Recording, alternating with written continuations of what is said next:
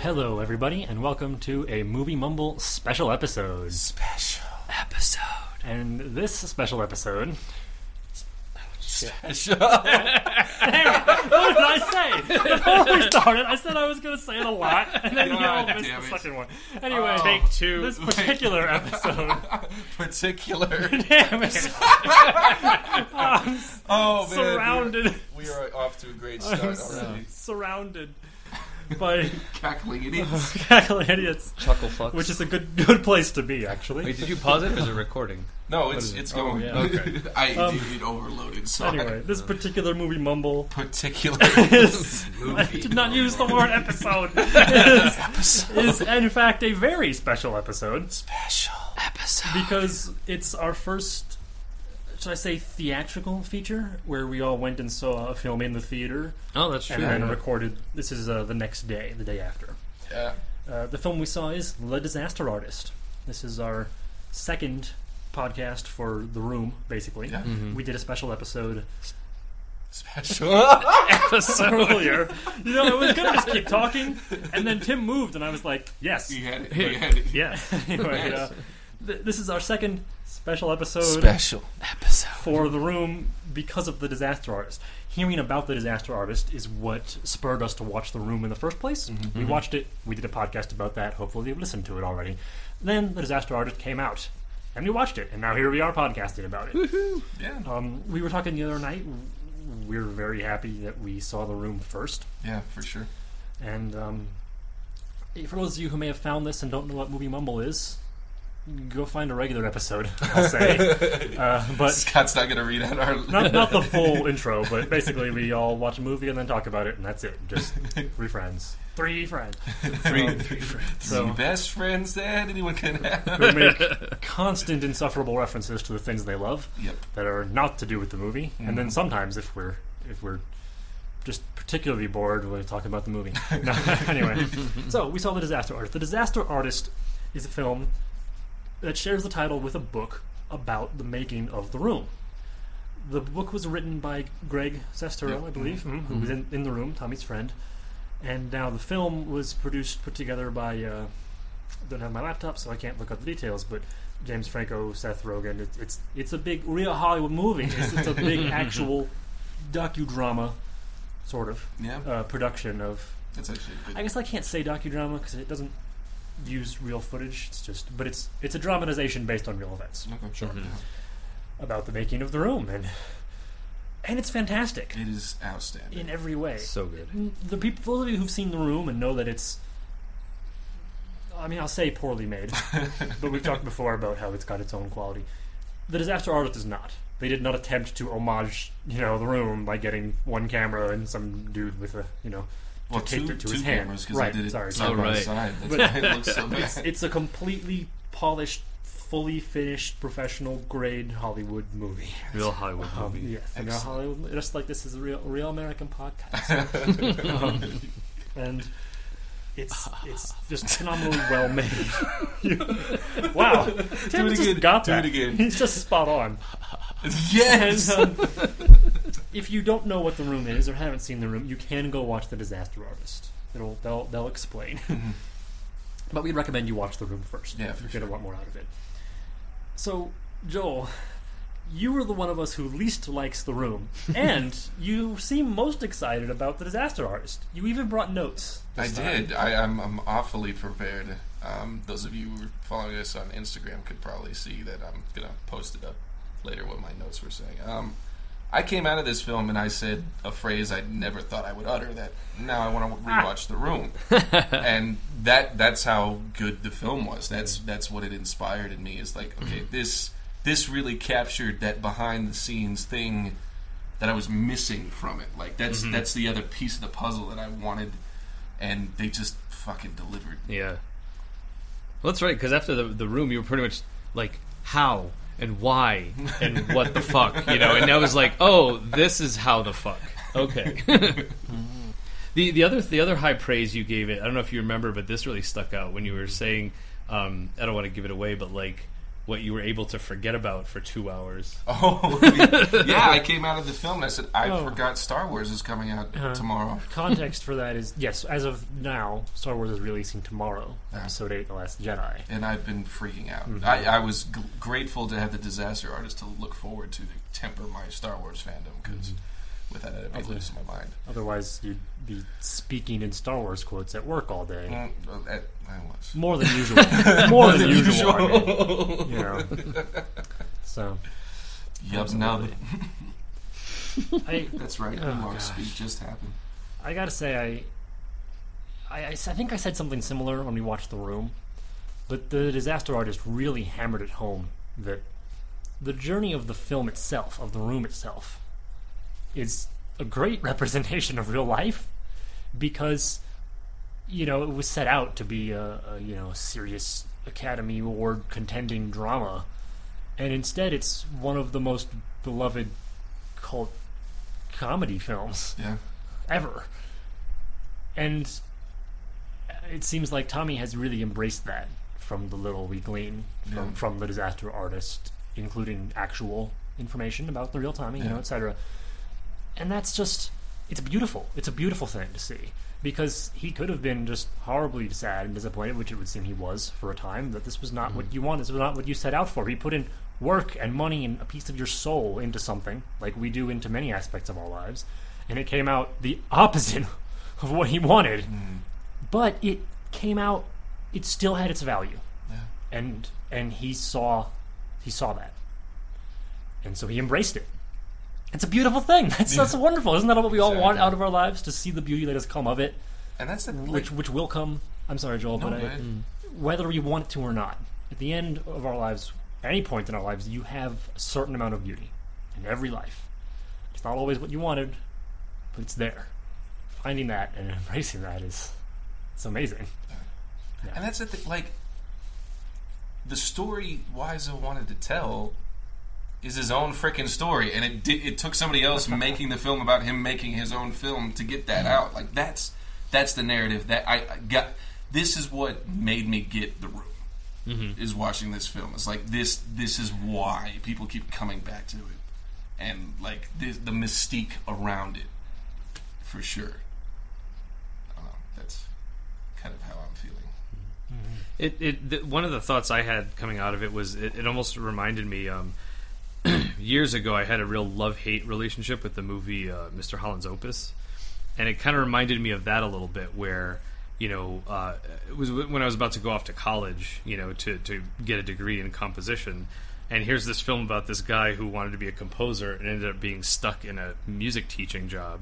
And, you know, the moral of the story, for that one at least, is supposed to be like, oh, but look, all these people he touched, and he got to hear his symphony performed at the very end, and it was like, yeah, you get to hear one thing performed, and it wasn't even that good. Like, well, how much, you know?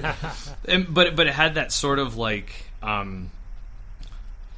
if you want, you know, to be kind of pessimistic, a kind of like, well, okay, I'll settle for this. Like, I couldn't Stay in have, your lane more. like I couldn't have what I really wanted out of life, but at least, you know, I made some people happy, and it kind of works. So I'll embrace that. You know, even though it's not what I wanted, at least it could be worse. You know, it could be. You know, like with The Room, like, people could have just hated it, and it could have just drifted off into obscurity. But like, people still loved it, you know, and that's something I've thought a lot about with art. You know, as a young artist and composer, it's like you feel like you want everyone to get you. You want everyone to see what you're putting into it, and you know, after a while, you kind of realize it's not about that. It's about people seeing what they're going to see from it, you know, and that was the cool thing about watching The Room. I feel like, you know, the three of us had three very different views on a lot of things, and it's like, you know, that's kind of the idea. Again, it wasn't what he intended. He wanted you to see his life, and I feel sorry for him, but think, wow, he's this great guy, and he was so great to everyone around him and helped everyone, and he was betrayed by everyone who was close to him, and, you know, you do kind of get that, but you also, I don't know, they're probably like, yeah, there is like the humor, there's this sort of like, you know, when you start to pick the movie apart, like, not just like the narrative of it, but like the process of making the film, or like, well, why is there the part about the breast cancer? Let me try to read into that. Let me make my own reasoning for why that was there. Besides just being a twist, So I mean, I guess that's part of it, is like, if you can create something, you can't be married to how you want people to see it. You have to create your truest idea of what it is going to be, which is what he did. And then you release it to the world. You let them see what they're going to see in it. And that's the best you can hope for, I think. It's one of the greatest examples of the death of the artist, instantly, is that this is how he presented it, and this was his desire. Yeah. It was read in a completely different way to its success. Yeah. To come back to the way you have to sort of embrace the things that happen, it reminds me of a quote from the Avatar TV series from Uncle Iroh about life happens wherever you are, whether you make it or not. And similarly, about something I gleaned recently while talking to my mom, actually, about how you have to take the power to make your life wherever you are. She was talking about when I was very little and we moved across the country and away from all their parents, family, and friends and everything. But how she could have, and I may have misinterpreted here, sorry Mom if that's the case, but you could have just been all sad about, I was looking forward to this future, raising my kids with my siblings' kids and our families and friends, but instead it was like, okay, well, we're here now, and you have to sort of dive aggressively into, okay, now this is my life, not to sort of reach for what you left behind.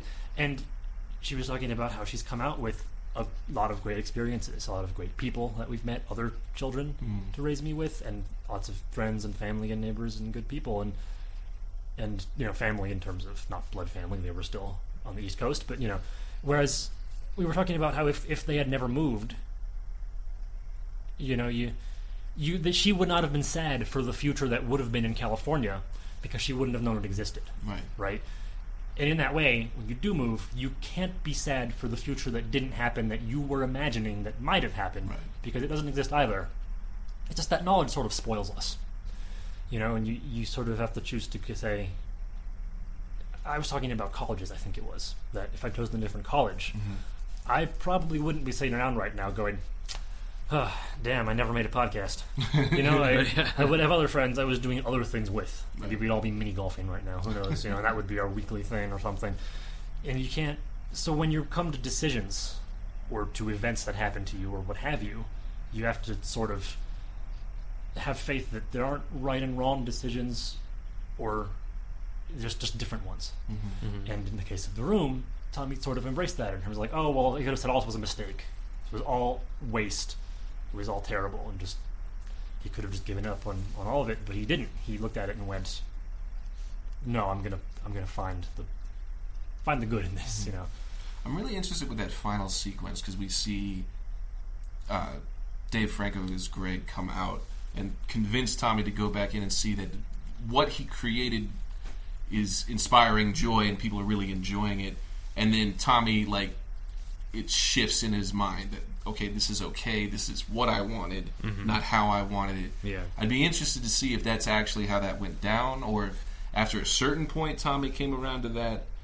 Because he kind of, like, everything rolls off the back of him. Like, he seems to be able to process things pretty smoothly and make those transitions, and nothing really sticks to him. I mean, we see him with his jealousy over Greg having a girlfriend and moving out and that whole thing, and he kind of like sits on those things and lets them fester. But it'd be interesting to see if that transition happened that quickly at the premiere, or if it was a couple weeks, a couple months. Right. Was the way it happened in the film just kind of a metaphor for the overall arc of like even to now, like looking at it now where he's popular and it's this cult hit. Like was it only recently that he said, "Oh, hey, like I'm still popular," even though it wasn't, like you said, for the reason he wanted to be. Yeah, that was something I remember thinking of at the end. Like, is this a way to kind of make the narrative of the story kind of complete and whole and stuff like that? And it's not based on fact, but but yeah, like sort of symbolic of the journey as a whole. And Yeah, that was one of the moments, and that one and the one with Greg and Bryan Cranston that were sort of the only two moments in the entire film that jumped out at me as things they might have condensed or punched up for the sake of the movie. I mean, maybe they were true. I don't know. I haven't read the book. Maybe Judd Apatow's appearance too.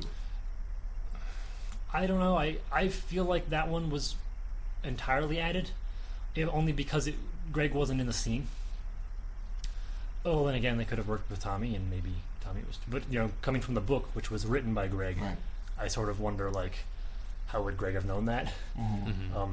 How many people might Tommy have approached in a restaurant, and how many of them were Or how anybody reliable like a Judd Apatow, narrator Tommy would have been about that. etc. So I mean, but the other two are the only parts that made me go, "Oh, I bet you there might have been some changes here." Like you said, for the sake of expediency or point making or what have you. But the rest of it didn't have that problem that a lot of based on true event films do, where I'm sitting there the entire film, That doesn't seem just likely. going. They took a bullet point list of events and made a film. Right.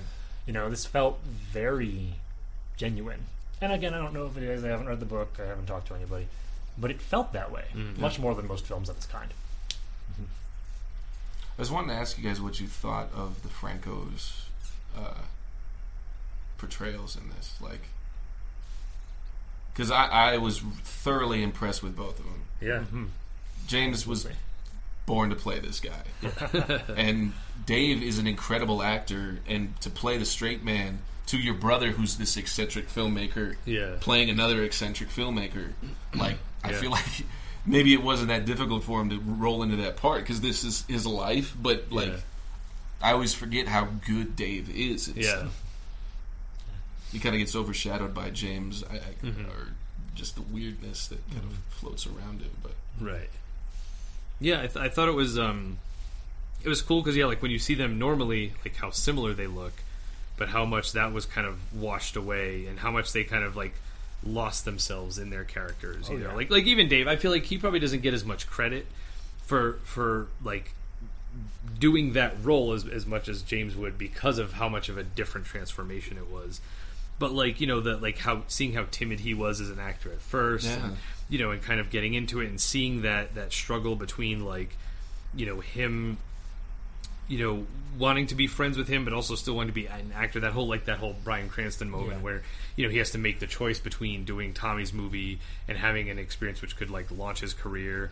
All of that I thought was like really like wow, like that's I feel like you kind of look, assume that Tommy's kind of the center, but it's like, the book was written by Greg, and he is kind of like the star of the story in that sense, to see him take that central role, and he wasn't just a sidekick, I guess is kind of what I'm trying to say. Like I feel like if you expect to see those two brothers, you expect to see those two brothers in a film, like James Franco as Batman and Dave Franco as Robin, but it was like they were way more. It was more like Superman and Batman, like they were two sides of that same coin, and so it was really cool to see them like have kind of that equal footing together. It was another film that made me. Well, it on its own, it made me go a few times. Oh yeah, these guys are brothers. Mm-hmm. But and then I was going to say another film that made me go, actors pretending to be actors, or actors pretending to be not so great actors. Like, there's so many levels of performance there too. Mm-hmm. Yeah. And it all felt believable. Everyone in the film carried a lot of weight because the cast is fairly small. Mm-hmm. So pretty much everyone is really present in some way or other. Even Greg's mom was only present in one scene. There's except for maybe the bank teller and then the restaurant scene, there aren't a lot of people who just show up for a line or two and step out again. There are people who are here. Who's this guy? There are people who are here, and they're here for a duration, and there's an impact. And every single one of them, even the people I knew were famous other people, like Franco's and Seth Rogen and the bank teller, for example, it was really easy to lose that in the film and just watch these real people, that's what's happening to. Right. I have trouble with that in certain films, setting aside the actor from the character. Right. And sometimes that can be to the benefit of the film, and sometimes not. But here, I had no trouble with that at all. Yeah. I believe James as Tommy instantly. Like, Yeah. and the way he's introduced, he's from the shadows, that part of the trailer where he comes out and he does Stella. Like, it's perfect.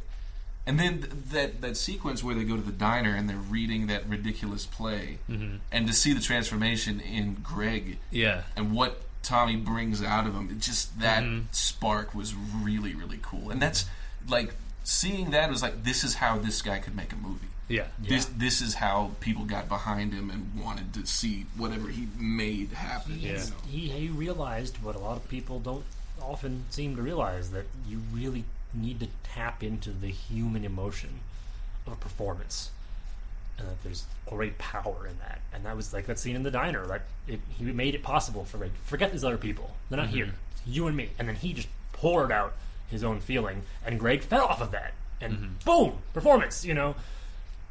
Acting. And it even shows in the room. We talked about it a bit, especially that last scene.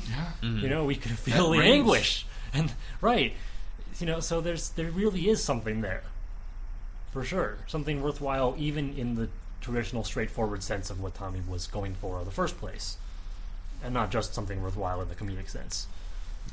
And that was communicated very well in this film. It was actually really nice to see that sort of affirmed, that emotional core that we had picked out of the room, to see that driving Tommy throughout The Disaster Artist.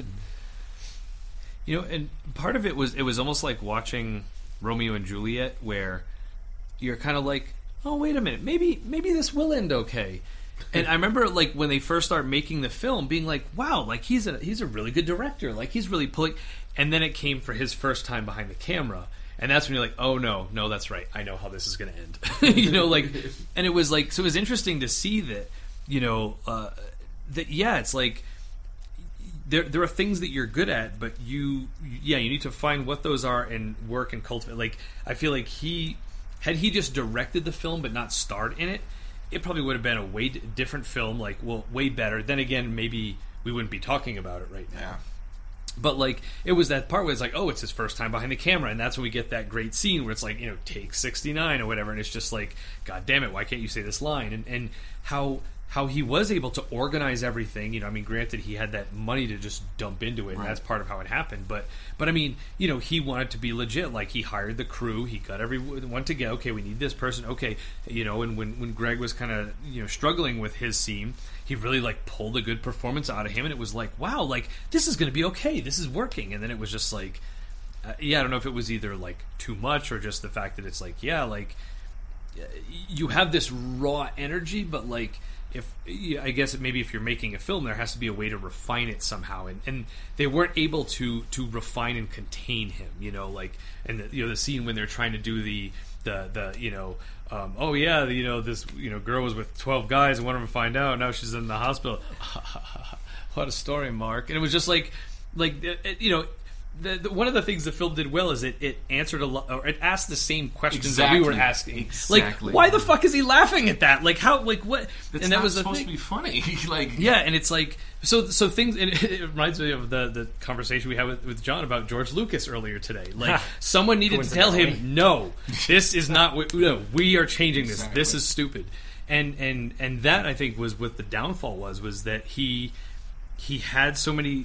He had some really great ideas. He had even some really great execution, but there was no one to say, like, okay, wait, no, this is where you're going over the line. And when he would say, oh, okay, you're right, like that, right? I shouldn't laugh at that. We should do something else. Right.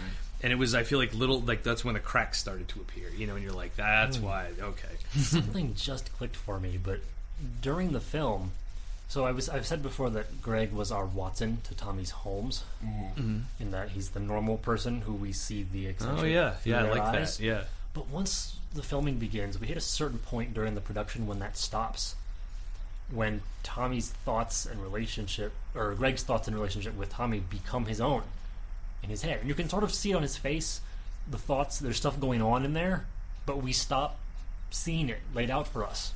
And that's when we start seeing through the eyes of the film crew instead. Oh, okay. When they become us.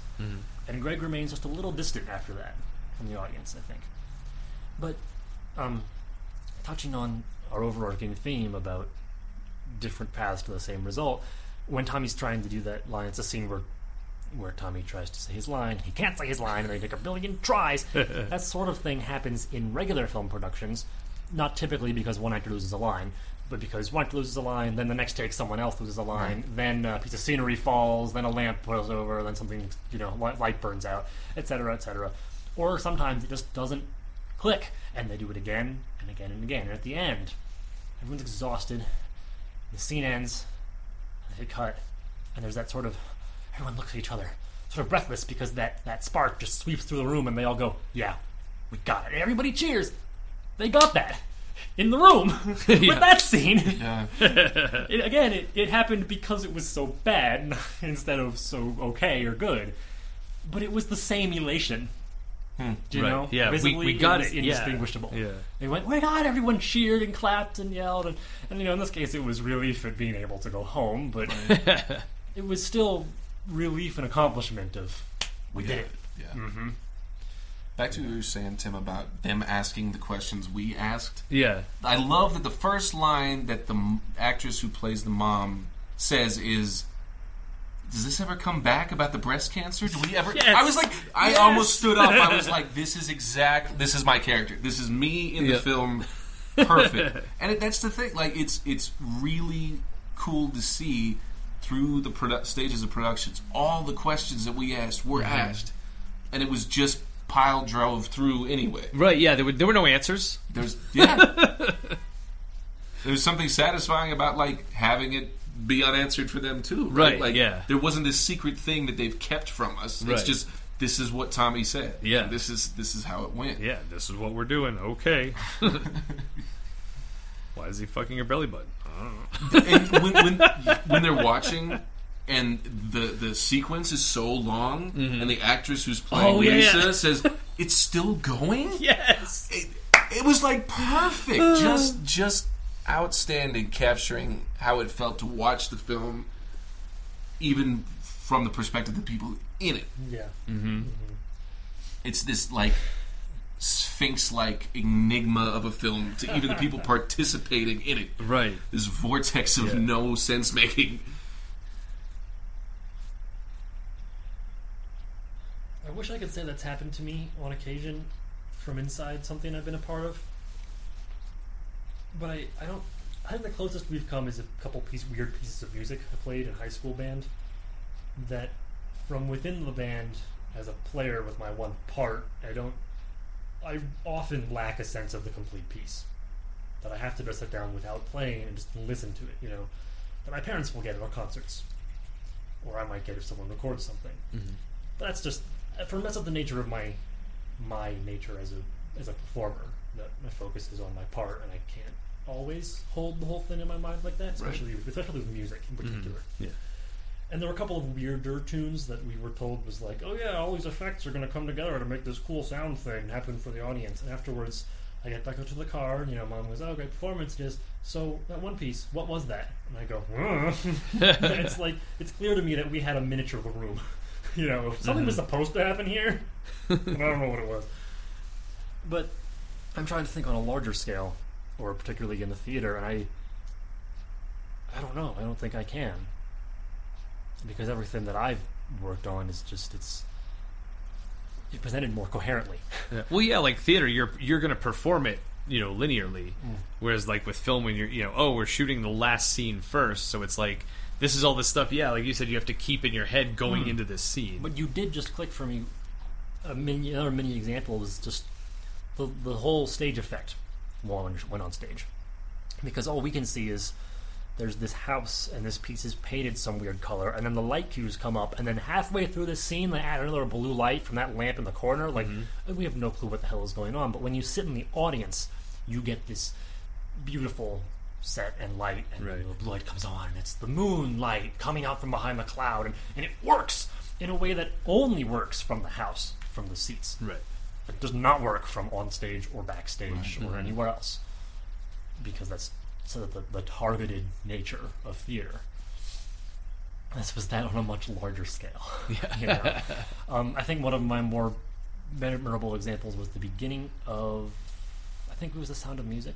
Yes, opens with a bunch of nuns and they're holding candles and they're singing at the monastery or whatever it is, convent, sure, where whatever they call it in the film, you know. And they had a bunch of us crew in the back dressed in essentially ninja outfits with candles, so that there were sort of floating candles behind them. So we're standing there, passing the flame from candle to candle and posing, and we can see everything. The candle light is plentiful. I can see this guy in the weird hand-cut ninja costume next to me. But from the friends I had who saw the thing, they could not see us at all. And I couldn't believe it. I was just like, no. Like, normally I'm behind a piece and in the darkness, and I'm still visible if I get exposed. Here I was out on stage, holding a light source. Like, how could you not see us? But they couldn't. I never was able to wrap my head around that. You know, every night we'd go out there in our ninja garb and just stand there, like, with this sort of shaking our heads in our minds, like, looking at the audience going, you're looking at me, ain't you? And looking for eyes, and no one's looking at us. Now I really want a Sound of Music remake with ninjas. Is that wrong? Our joke was, because we're on stage with the nuns, we were nunjas. Nice. Yeah. With nunchucks. But yeah, and it's, I think, like you said, Tim, very great, I don't want to say observation, just great point that films aren't even done straight through. Right, so there's more confusion from people who were involved to be expected. But this was something else entirely. It was confusion from the performers that equals that of the audience. Yeah. Which doesn't always happen. Normally for good reason, but there you go. You said something, Joel, that I was very glad to hear you say. You said, after we came out of The Disaster Artist, this made watching The Room worthwhile. Yeah, for sure. Like I said, I really want to go back and watch it now. I actually, today I was online looking at the DVD, contemplating buying it. Like, it was... Oh, that's why you sent us the link to the Tommy Wiseau watches. Yes, today. There's a line of Tommy Wiseau watches. Watches look pretty nice, actually. Yeah, they Some do. I really want one now. Plenty of other stuff. Clothes, Christmas is and coming up, jackets, Scott. We'll get each other one. Oh, gosh. How cool would that be? Wiseauches? What? Wizaches? Wizaches, yeah. How do we combine these two W words? No, I'm really interested to go back and watch it now. Like, I never thought I'd say that.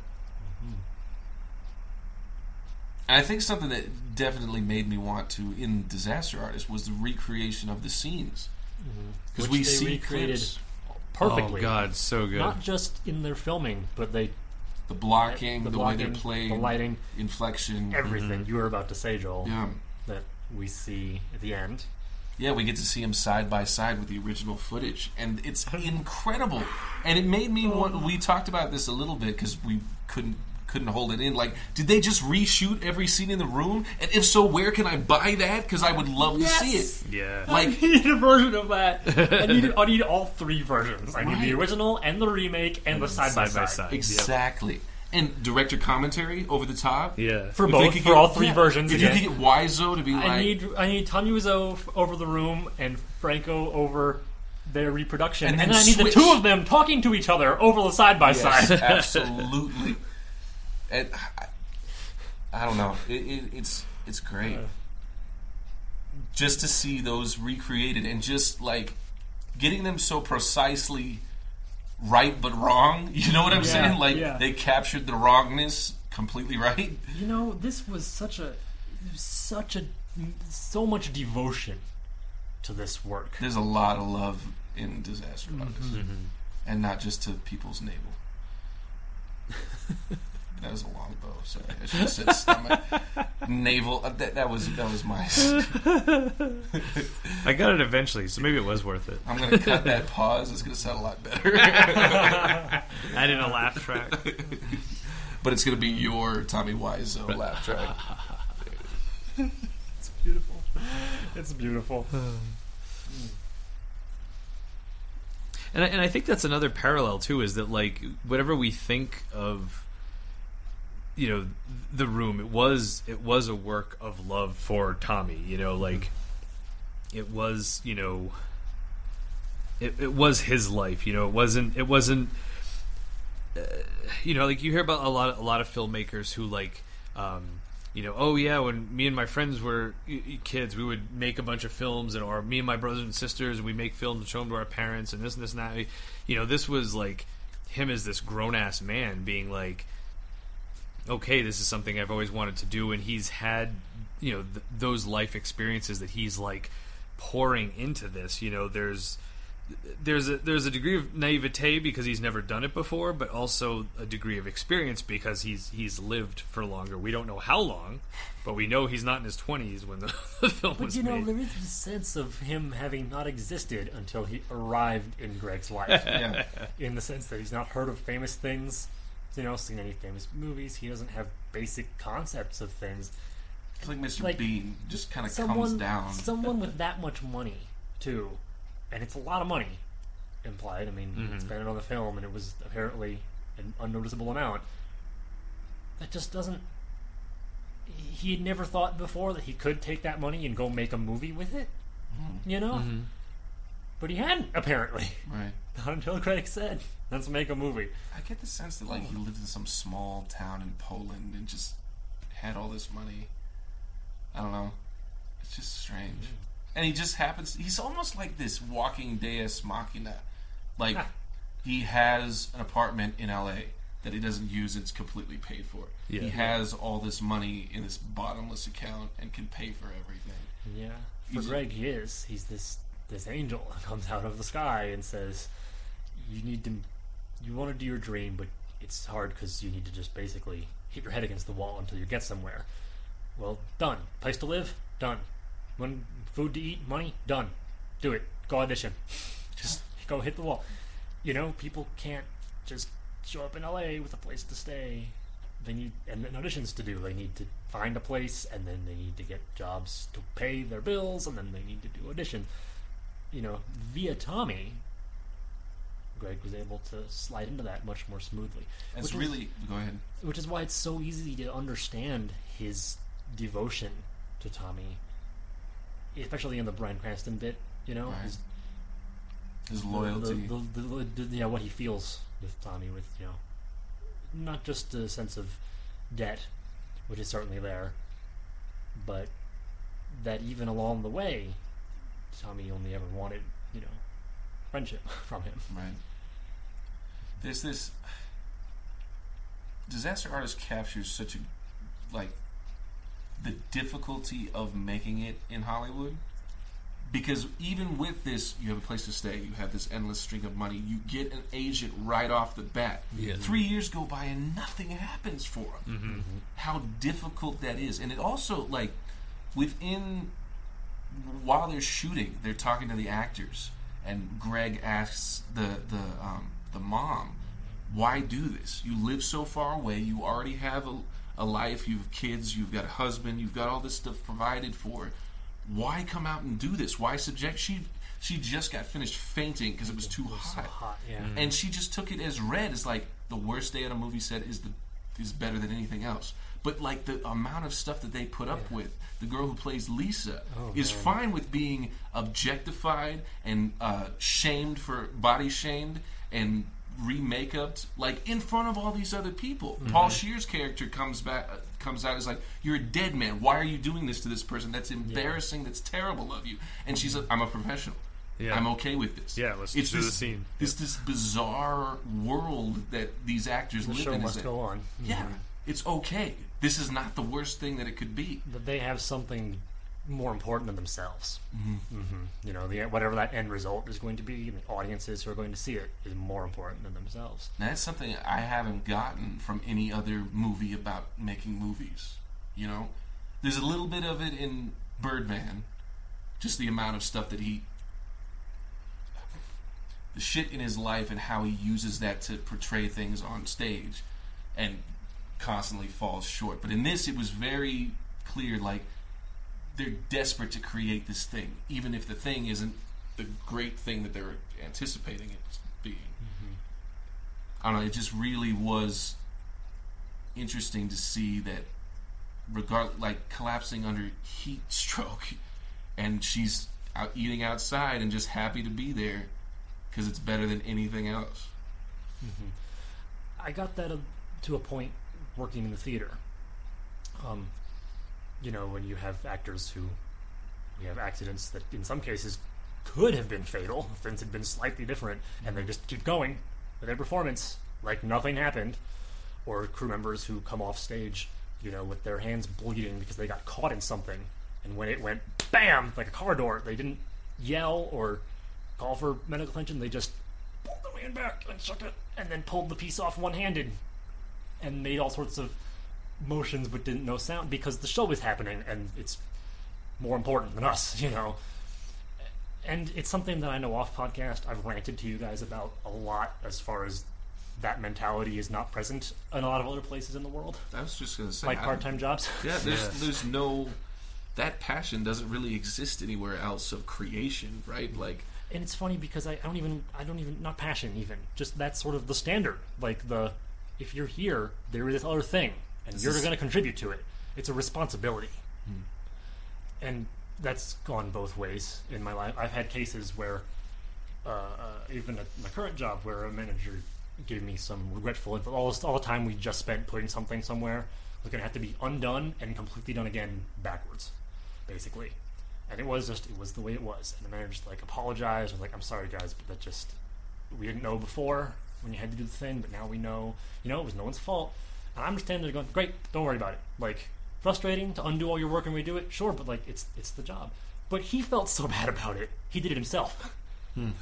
Because, he didn't expect that of me. Gotcha. And in that case, it worked out in a positive way, Right.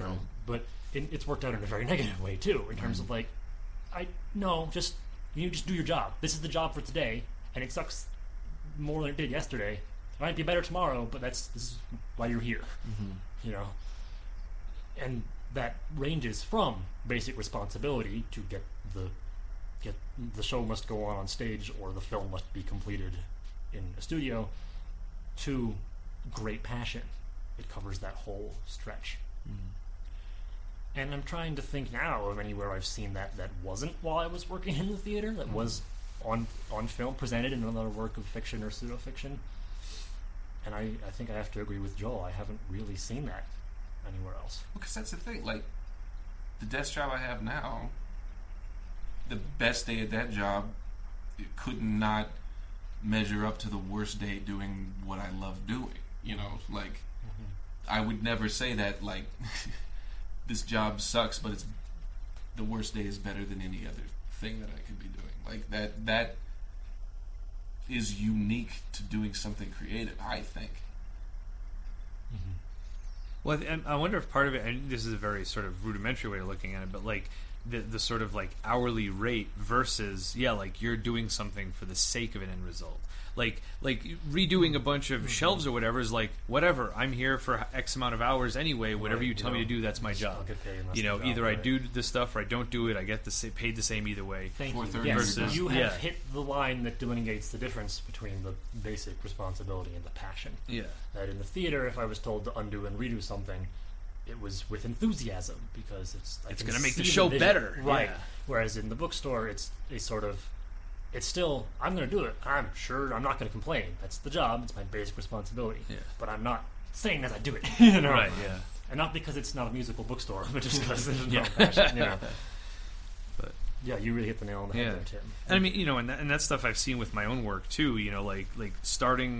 Trying to start out and get a name for myself. You take on jobs for kind of little money, but it doesn't mean that you say, well, I'm only getting $200 for this film score, so I'm going to do $200 worth of work. It's I'm putting what probably other people would get paid thousands of dollars for, because I want this to be the best I can make it every time, no matter what I'm getting paid. There's no making excuses in the art field where it's wait a minute, audience, we know that this production isn't as great as you were expecting, but we only had a budget of $5,000, whereas on Broadway it's $100,000. It's no, that better be a damn good fucking show, and this better be, and it's every project like that is your baby, so you want it to be as best as, good artists, I feel there are plenty of people, I'm sure, who are just oh, well, I'm only getting paid for this, so I'm just going to phone it in and get it done or whatever. But it's definitely more end result based, where it's I'm putting myself into this. I never put myself into my hourly jobs. Right. It's like I'm trying to reserve as much of myself for when I get home and can actually work on the things I'm passionate about. And that's the thing. Like with work like that, you put it down at 4:30. Yeah. You spent all day thinking about the creative thing you're going to do when you get home, right? Like that's stuff like that, stuff you're passionate about and want to create. There's no end of shift on that. Yeah, yeah. That's why you're up till 3 a.m. Even though you've got to wake up at 6 for your other job, and it's because it's just like no, like this is when I feel alive. This is what I, if money weren't a factor, this is what I would be doing because I want to, not because I it's a job and I've been hired to do this, and I that's almost kind of what's like misleading about that whole like, oh, I'm a professional. It's like, everyone who's doing whatever stupid job they're doing can be considered a quote unquote professional, but they're not going to put that level of work into it. It's because this is something you pride yourself in and you're passionate about and you want to be doing, and it makes you feel alive as opposed to dead inside. The 75th customer service voice phone call. Like it's in terms of professionals though, there's professionalism, which I think to help again, it's the difference between where you go extra and where you do what's expected, and between not doing that. Like in a bookstore, you have to have professionalism because you have to. Professionalism. You have to do your job. You have to do it right. Yeah. You have to shelve the books correctly. Yeah. You don't have to spend your spare time, gilding the edges of the pages and adding, encrusting jewels to the spine. That's not. But you also can't just sort of shove them on the shelf. Like, you have to just do the job. Just put it in the spot. And for people, that is their baseline. For professionals, their baseline is doing it right. Then it can ascend to doing it with passion. Right. Not everything can, but some things can. But that just as a sort of as an execution of the responsibility to this thing other than yourself. Your worst is do it right, Yeah. Which isn't to say you don't make mistakes, obviously, but so even though you don't like your part-time jobs and everything, and you don't put yourself into it, that's fine. You don't have to. You just got to do it. Well, and I think that's another part of it too, and I think we've talked about this before in other podcasts about, the idea of art not having to serve a purpose other than be art. Like at the bookstore, there's a logical reason why things have to be in order alphabetically so that customers can find them, they can get in, they can get out, they're happy. Like with making a movie or doing a theater production or music or whatever, like nothing has to be anything. Like we're making things what we want them to be, or not necessarily you personally, but whatever the director. Right. You're helping achieve the director's vision, or in my case, you have a designer. 600 different musicals about Jesus, right? Because they each have a different artistic end goal, right? Yeah, but none of them have to be anything. Right. There's no logical reason, and that's why nobody punches in and out and says, okay, well, you're going to come in for an 8-hour shift and make this Jesus musical the most logical Jesus music. It's like, no, that's not how it works. It's like you do it until it's the best that you can envision, and then you inspire other people to help you see your vision come to life, and you do that so that again, as we said earlier, other people will watch it and not get at all what you were trying to say. Right. But that was captured very well in The Disaster Artist. That nature of both the passion and the professional duty of the artist. And it was captured in a way that wasn't very heavy-handed. Because I was thinking, now I have seen it sort of in a couple of other films, but it's so effortless. Ham-fisted. In this one. In this one, it's effortless, right. In this one, you just see it. And there's just that one conversation that you mentioned about, why do you keep doing this? And she says, because it's, worst day here is better than the best day ever. That's the only part that, like, sort of gets in your face about it. And it's the culmination of having seen all the other stuff happen. Yeah. And it's like, it's gone unsaid to that point. Like, this is why Greg is doing it. This is why Tommy is doing this. Yeah. And she's the veteran. Like, she's the one who's been in the industry the longest, and she just fucking collapsed. Yeah. and then she stays, and then she does her part. You know, And she's the muse. It's like And I that casting. She Yeah. was great. Well, I had a theory too, and again, this movie has been out for not the Disaster Artist, but The Room. Like, I had a theory after watching it about a few of the things that seem kind of pointless and irrelevant, and I'm sure other people have had these theories too. And I mean, it's been out for long enough, but I think the whole breast cancer thing. My theory on that is it's this older, more experienced woman talking to Lisa, and Lisa's kind of got this young, I don't really like him anymore, we're supposed to get married, blah, blah, blah. And I think it was almost her way of kind of hammering home, like, hey, I have breast cancer. I'm this old person. I could die very soon. Like you need to get your shit together, get your priorities in order, and be like, you've got this guy who treats you great. He's, he dotes all over you, buys you stuff, this and this and that. And you're kind of messing around with like, I don't know, I might this, and it's like someday you're going to be old and maybe alone and maybe you'll get breast cancer and you'll have nothing to show for it, Your So I think ungrateful daughter won't care. Right, yeah. So I think it was that was a little bit of kind of maybe the connection I was trying to make in my own head of like, okay, I can see where that comes in.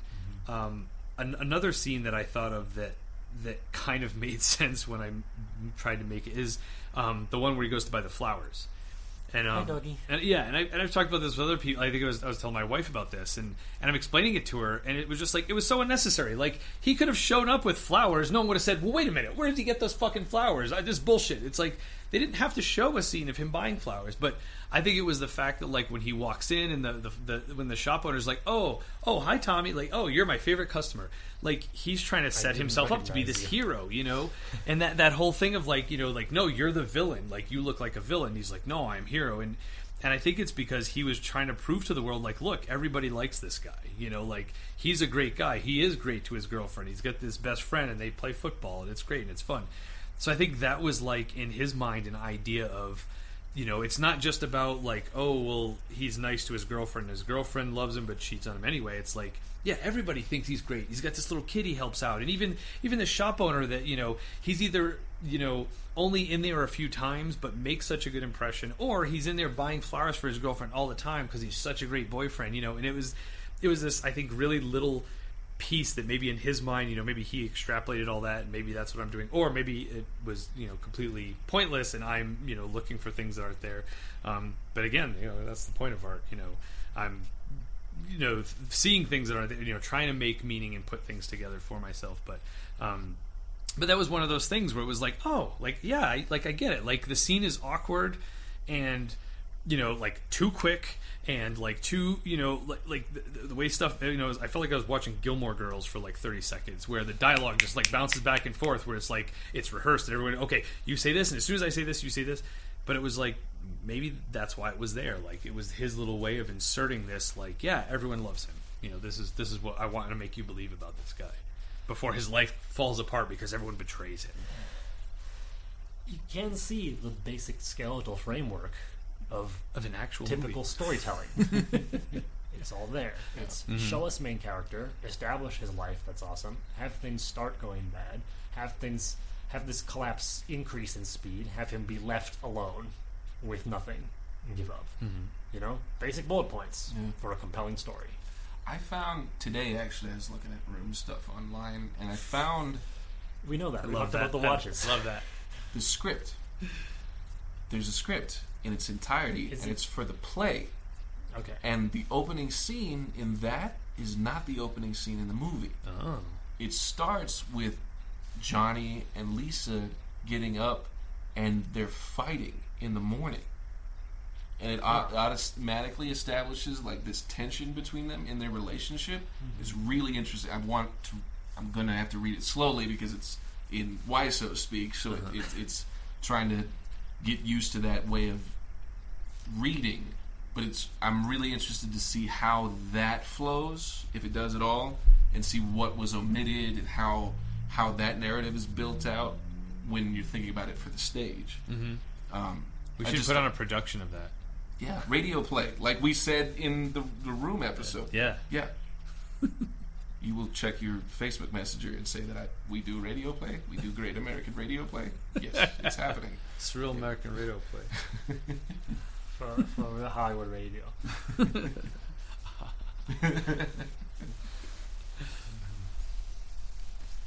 As much as we like to ridicule, too, I hope it would be evident that this has brought us a lot of joy. No kidding. Yeah. Not just the Disaster Artist, but also the room. Yep. Yeah. They both have. As begrudgingly as I say that. it It's totally brought has. a lot of fulfillment to us. Time well spent, I think. I mean, I've had the Songify the Room song stuck in my head for 48 hours. Like, it's ridiculous. Cheap, cheap, cheap, cheap, cheap, cheap, cheap, cheap, cheap, cheap. Like, it's in my head. Like, watching all the behind-the-scenes stuff and honest trailers and screen rants, cinema sins, like, it's like it infected How my many brain. famous movie YouTube channels can we list in 10 Yeah, right. seconds? Don't know.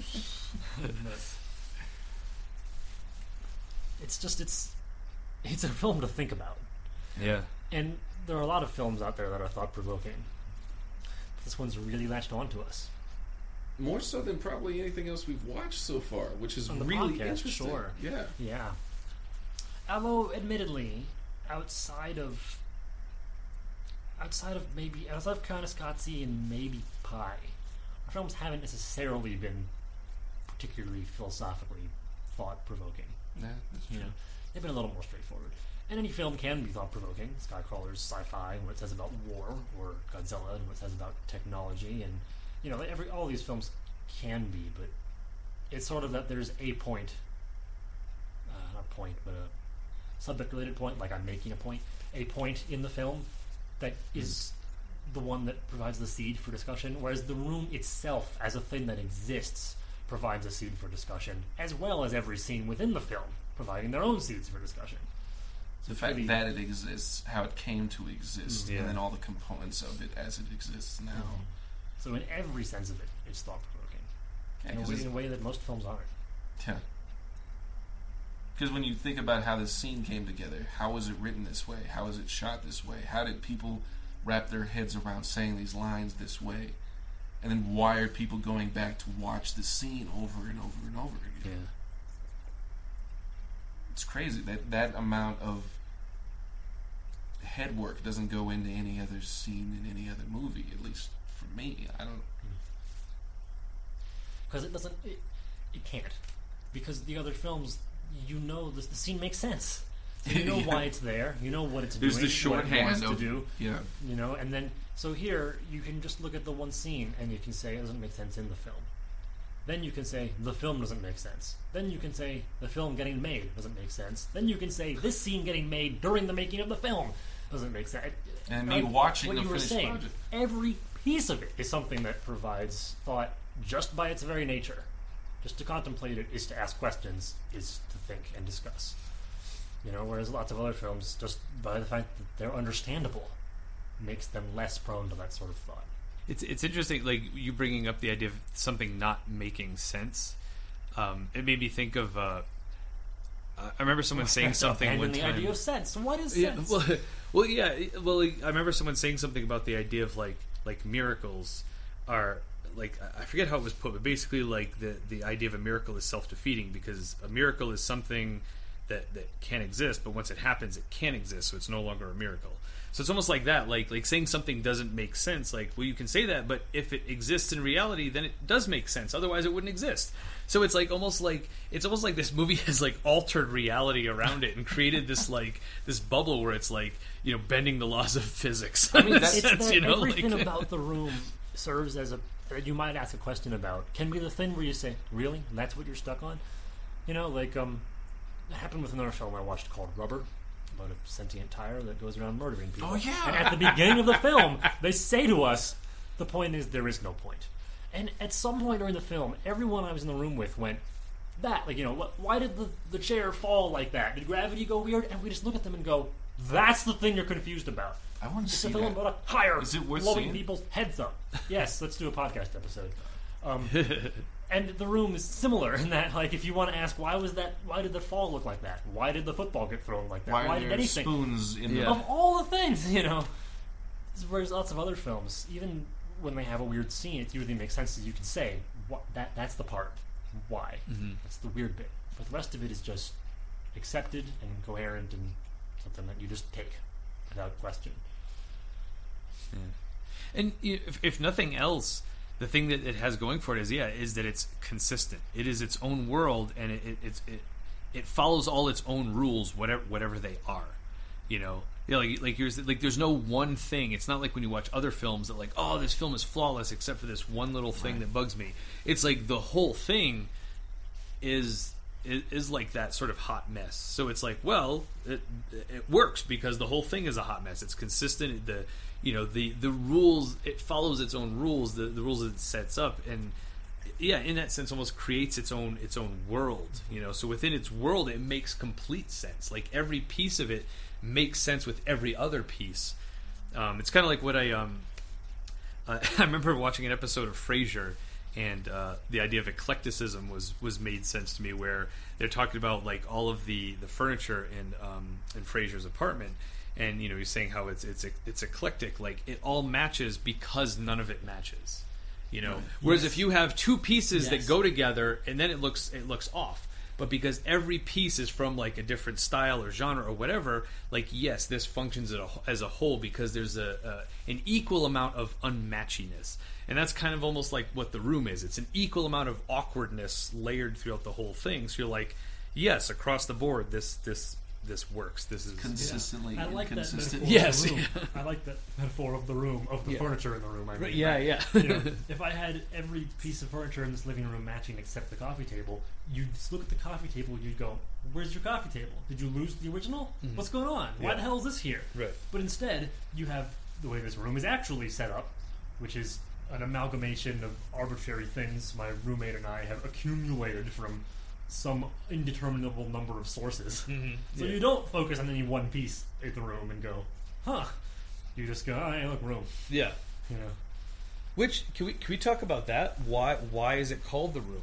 Have we discussed that yet? Has that been discussed by other fans of it? Do we have an answer? Tommy, they asked him about why they called it that. Yeah. It's just he was saying that well, I can't do an impression of him, and I don't think I'm going to accurately portray what he was saying, but the idea that it's a meeting space, it's this comfortable place that Tommy exists in, and it's this representation of his world.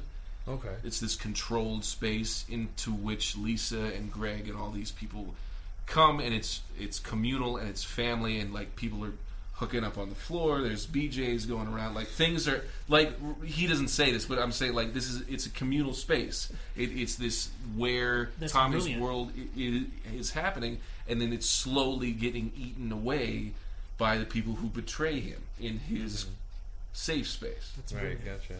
Your home. You make your home. This is yours. And the room or rooms of your home are the physical manifestation of that, of what you built for yourself. Mm-hmm. And yet, other people in their lives and such come through these spaces.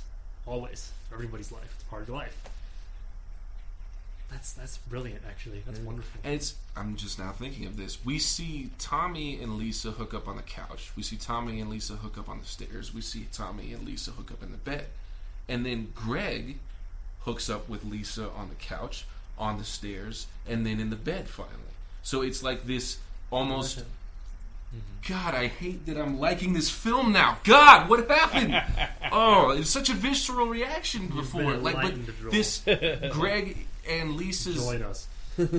violating the sanctity of their relationship moves up into the room. Mm-hmm. It like progresses and eats its way from the outside into the communal space, up the stairs, and into their bed.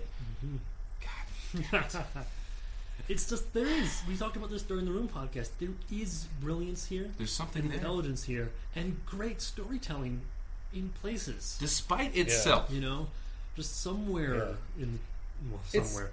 Lots of places in the transition didn't go so well. Well, it's like for every great strength, he has a great flaw, and they're both equally represented. Like for like the writing of the story, like the outline is great, but then the dialogue is what ruins that. And then, like I said, his directing, like the way he was able to pull performances out of people that they kind of show that, and you can see that, like Greg's is really good, like in the old woman, and Lisa in her own way is like really good. But then like he gets into act, and that's kind of what pulls it down in that sense, in the performance sense. So it's just like, yeah, it's almost like Yeah, like you said before, like stay in your lane. Like these are the things you're good at. Do those. Find someone else to do the other things. Like work with someone else to write the dialogue. Okay, cool. Now that you've got this, you direct it, but get a bunch of people who are professional trained actors and let them do all the acting. And then all of a sudden, boom! It would be this like perfect thing possibly. But this is getting me in a real heady space about like the arbitrary nature of what we find as valuable in film. Because what we have problem with the dialogue is it's stilted and it's unnatural and it doesn't seem like humans would say these things. Right. But why is that what we want from film? Thank you. Oh my God. I know I've talked about this to you guys a lot outside of the podcast, but for the love of God, films are subjective. And films that get popular, almost anything that gets popular, it's this group of people who share feelings about it, and suddenly everyone else is wrong. Mm-hmm. No! This is not objective! So, if I'm going to put on The Phantom Menace and pour a drink and just smile and laugh at this cool action movie all night, that doesn't make me wrong, And you can sit there and talk about all the ways it doesn't make a traditional good film or and it's not art, it doesn't live up to Star Wars. Sure, whatever. Maybe you're even right, but it's irrelevant because what matters is that I had a good time watching it. End of sentence. And the nature of I lost the word. Criticism. The nature of criticism is to measure something that's inherently subjective against some sort of objective scale, or to try to find some objectivity to describe it with, to try to find something you can use to explain it in a relatable way. Because what's challenging to me now as I'm thinking about it is that the story of this film was conveyed to us. Mm-hmm. We're having the conversation about it now. Mm-hmm. Despite it defying all of the logical, arbitrary constructions of what we've come to accept as what films do. Yeah. Right? We want to watch something that mimics real life, but heightens it in such a way, but not too much, so that it's still believable, we can suspend our disbelief, and we have a satisfying conclusion. Mm-hmm. And admittedly, these arbitrary rules are there for good reason. That they're popular and successful for good reason. They work. But they aren't end-all be-all. They aren't completely set in stone, rock solid. And we see this happen sometimes with one or two aspects of certain films. Tarantino's non-linear storytelling. Where certain parts of his films take place before parts that we already saw or what have you. He defies a pretty standard rule there, but it's become its own rule that you can tell these out-of-order stories. A number of other filmmakers have done that. Memento, right? But that's a standard. Don't confuse your audience. I'm going to put this confusing thing in, and it works. People love it. Yeah. Waiting for Godot is a great example of that. Beckett's play resists it's inertia. The whole thing is this anticipation with no payoff. The characters don't do anything. It's the play in which nothing happens twice. That's Only twice. But that's the thing. It's just it resists this tradition. I mean, The Room might be the best postmodern film ever. God damn it! I 180'd so hard on this. Like I'm getting whiplash from it. That's what's beautiful about art. Your lenses have changed. The film has not changed. It's the same film. You're right. And I don't know if would I have come to this having not seen Disaster Artist is really an interesting. I don't know. Or if we weren't podcasting about it right now. This epiphany, you heard it here first, folks. This is live epiphany. These conversations are only really happening because we're podcasting, right? We wouldn't have otherwise got together a couple times. I mean, we would have talked about as much as we can, but to talk about it as thoroughly, Yeah. Well, I don't think we would have watched The Room in the first place if we weren't never mind, not talking about it. I don't think we would have watched it. Yeah. So it's Thank God for the podcast. Absolutely. Yeah. Mm-hmm. In all truth, it's brought us a lot. I'm going to need to just sit over in this corner and challenge all of my preconceived notions. And Star Wars is tomorrow, so I'm going to have to reset real quick. Right. So I can hate the thing that all Star Wars fans love. Go pick a bottle of liquor in the kitchen and finish it. Cognac and coffee is wearing off, and I'm getting really existential. It's like my philosophical tangent the other time about salt shakers and their ability to perceive reality. Oh, yeah. I'm sorry to bring that back up. I don't actually remember that. I think I repressed it. Yeah, that's fair. Yeah. What a moment that was. I'm glad we're doing this podcast. Yeah. I am. Speaking of which, if you all have friends who have with a common interest, make something out of it. Listeners, make a podcast, or just make a scheduled thing to just come together and discuss. Because that was the original purpose of Movie Mumble, was for us to share our favorite, and not always favorite, just to share films with each other. And then to get more out of the films by sharing our experiences. That's crazy. And by God, have we done that today? And this is a film like we all decided. Like, it wasn't somebody's pick. Mm-hmm. It was like, hey, let's watch this thing together. Yeah. Spurred on by current events, Jesus. which won't be so current by the time this releases. Maybe, I don't know. Well, I think we're But, doing it Sunday. Yeah, Sunday. So yeah, this will is probably gonna be the most quickest current movie- episode of Movie Mumble. Yeah. We're Fantastic. topical AF now. Yeah. Hashtag disaster artist. Hashtag. Hashtag. Hashtag robot crab. Tim's favorite line in the whole movie. line in the movie. You gotta do it in his voice. Don't look at robot crab. He's shy. From the disaster artist. Beautiful. Beautiful. Man, that was beautiful. All of that. What a peak of a discussion. What a culmination. Is there anything else you all have been thinking about? Anything that's been on your minds? I mean, one of the things. How do we follow that up? You know? Yeah, like I sort of had one other. It was weird because I had at one point I remember watching The Disaster Artist and sort of thinking about the podcast and like what's my contribution going to be. And one of the things I thought of it at some point I was just like, this is my favorite movie, and I knew it wasn't going to actually be my favorite movie, but You're my favorite customer. to have it, to have it sort of just jump out at me and hit me in so many places, and in so many ways, you know. And I think I don't know if everybody sees it this way, but for me, there was a great part of it where it's just like I am Tommy. Like this is my biography, you know. Where and not to say that like people have outright told me like, oh, you're not good enough, you'll never make anything, but you know, actions can tend to speak louder than words, or maybe I should say lack of actions. Like there are very few people in my life who I've known that haven't been supportive, which creates this other thing. It's like if so many people, you know, tell me like, oh yeah, I really like your music, it's good. Like why isn't it happening for me? You know, and it's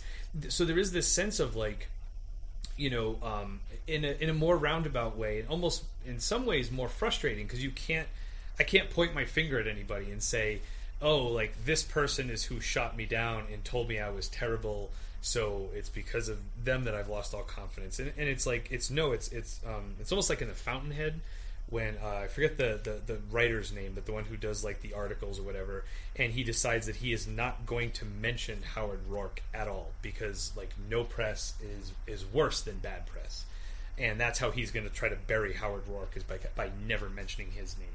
And like I sometimes feel like it's almost that type of situation, whereas like with Tommy, like he got so much criticism and it kind of did beat down on him so many times, and you know, luckily he had Greg there to kind of be like, no, like Pinky swore, we're going to get through this, we're going to encourage everybody. And it's a weird thing because like I feel like I have a lot of Gregs in my life, you know, people who are very supportive and encouraging, yet somehow like there's this sort of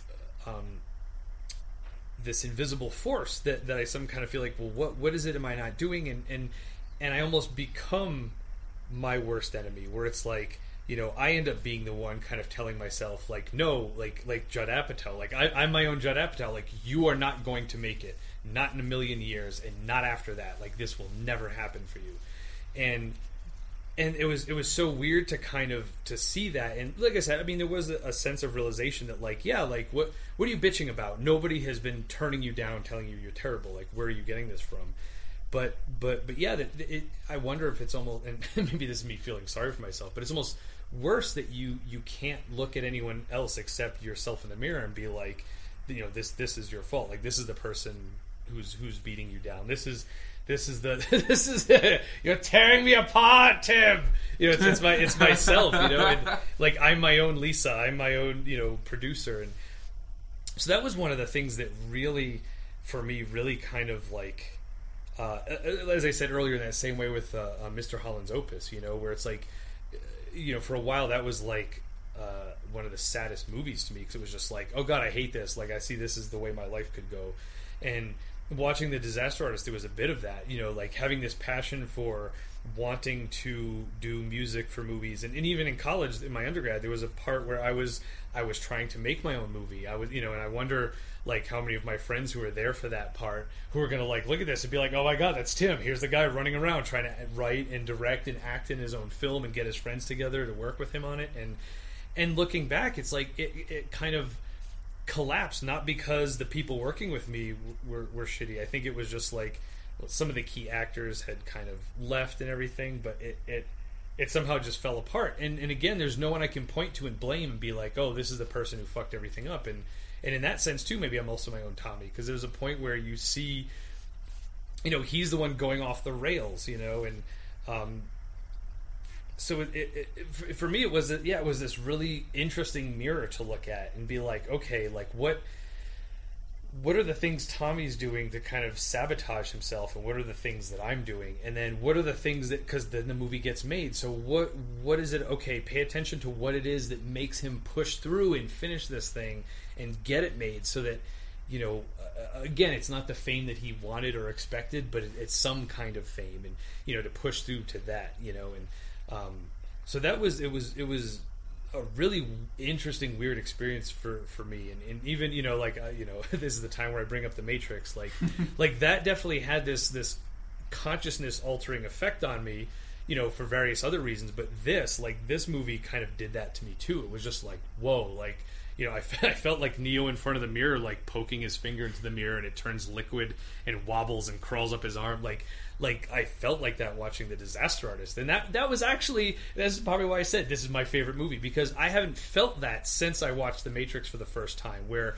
I felt like my reality was being altered, and I was looking at myself and the way I view the world and reality and my place in it, and I hadn't looked at it that way since The Matrix, and I was just like, shit, like, okay, like this, and it fits with that whole idea we were talking about before, about it being its own world and its own, having its own rules, and like it all makes sense because none of it makes sense, but it all not makes sense together, therefore it makes sense, and it was just shit. So that was my other big takeaway. Wow. That was an excellent takeaway. Yeah. Well done, Tim. So I don't know where to go from there. So we don't have to. We'll make a really Hollywood movie. Yeah. But I don't have a bottomless bank account. And I think that was the thing too, that I kept thinking, like, oh yeah, but like, fuck, he has all this money. If I had all that money, I could do it. It was like, damn it. I really liked that they showed Wiseau to be human and insecure. Yeah, because I got the sense from as he was distanced from everybody else, as this otherworldly figure, he was very well humanized. Yeah, and he almost gives up, and that's something that, like, with the mystique of that figure and all the things that surround the room, I never imagined he had that kind of emotional response to it. It's like, I'm going to do this thing, I'm going to push ahead. It's just, and he really needed Greg, like you said, like it just was. I don't want to sully what you just said, because it was awesome. I just was thinking that it was really cool to see Wiseau just kind of human in that way. He's so inhuman in so many ways, but to see him falter and want to give up and not, maybe it's not worth it, right? Like he said, and how many times has everybody felt like that? And it, for both of them, it partly just because of the nature of acting, but it touched on that the most disheartening can be not when there's some great obstacle or villain, but when nothing happens. That can be the toughest. Yeah. At least you had something to fight against, right? Because every time you go into an audition, someone shows up and crumbles up your script and punches you in the mouth so you can't speak your lines properly, and then walks out and flips you the bird. It's the same guy every time. You can say, fuck this guy. Yeah. Right? He's the reason. sabotaging me. Yeah. He's a problem, and you have a thing to focus on, to fix. Next time you bring your taser, Right. look for him quickly. Yeah. But when that doesn't happen, when you just keep going, bang your head against the wall, and just nothing bad, nothing good, just nothing changes. That is wearing and trying and disheartening in a way that single bad events aren't. They can't be. And that came through not just in terms of the the standard story of all people who move to LA to be actors and just go through auditions forever and never get a bite, but in a much broader sense, in terms of just at a lifelong level. And for Tommy, in making his film, he thinks and hopes he's found a way around that monotony. And then we had, but of course it wasn't what he expected. I also thought of another way that I'm like Tommy, where it's like hanging out with a bunch of 20-something-year-olds being like, yeah, I'm your same year. What year were you born? Same year you were. I wish I had that level of mystique where no one knew how old I actually was. And I wish I hadn't told everyone when I moved out here, I'm from Rhode Island. Where are you from? We can start right now. Three of us. Right, yeah. Everyone we meet, just The artist formerly known as Tim. Right. give everyone a different answer, everyone a different state, Yeah. Mm-hmm. From Rhode Island, from Connecticut, from Florida, from Arkansas. Yeah. Grew up in Washington.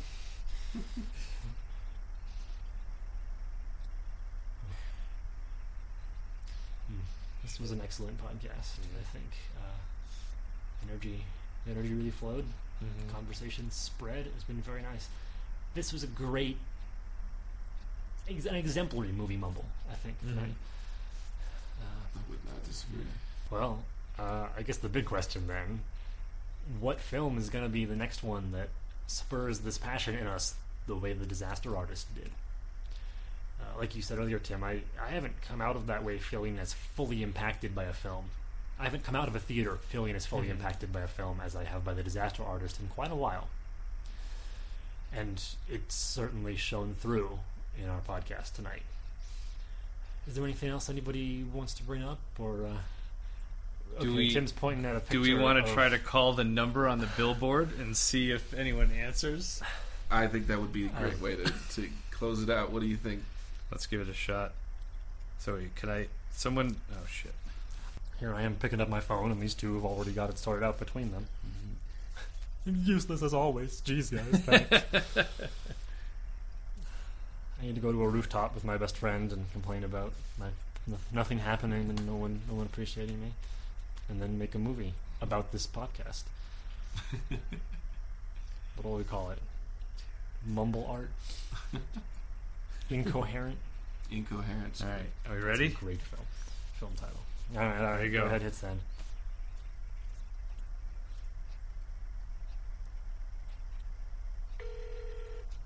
Oh, God, it's right. Hi, football. Wow, so many great things happening. Movie out, Disaster Artist, Golden Globe nomination. Who knows? Football on that carpet. We message. Very busy. Leave message. Okay. mailbox is full and can I Yeah, of course it is. Oh, well. Worth a shot. Can I just say, I almost am glad that happened rather than Yeah. actually. Well, what would we say? Right. What would Yeah. what would we It'd be like, say? is this Tommy? I mean, it'd be kind of cool to be like, yeah, we saw Disaster Artist. We're doing a podcast about it. Anything you want to say to the viewers, to the listeners out there? Play football, see the movie. We should have said we were gonna call it. Just had you do the voice. Yeah, we just can go in the still other do room. that. Just go to the other room. Well, I'll cut it. Hollywood movie. I'll cut it where the dial tone comes Oh, up, and then no. you just come in. No, leave in the real result. That was great. That was Yeah. perfect. That was phenomenal. We're not gonna get into any copyright trouble. For Yeah. that. No, not that we necessarily would. Right. Just, inherent So- paranoia. I was so nervous. Right? Like it was Oh, real. yeah. It was like, Oh my oh God, God, what what are if- we gonna do? What if fucking Franco answers? What the fuck?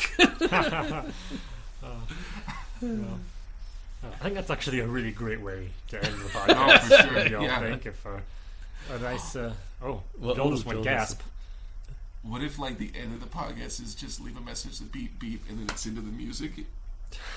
Like, that's the end of our podcast, is us calling the number and then, like, It going says leave dead. a message. Oh, okay.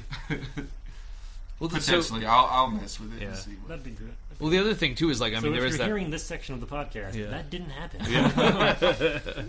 The best thing about podcasts is saying you're going to edit something out and then never not. doing it. Yeah, Best Like from the your shit- perspective, Mr. Editor. Not so fun for us. right? Yeah.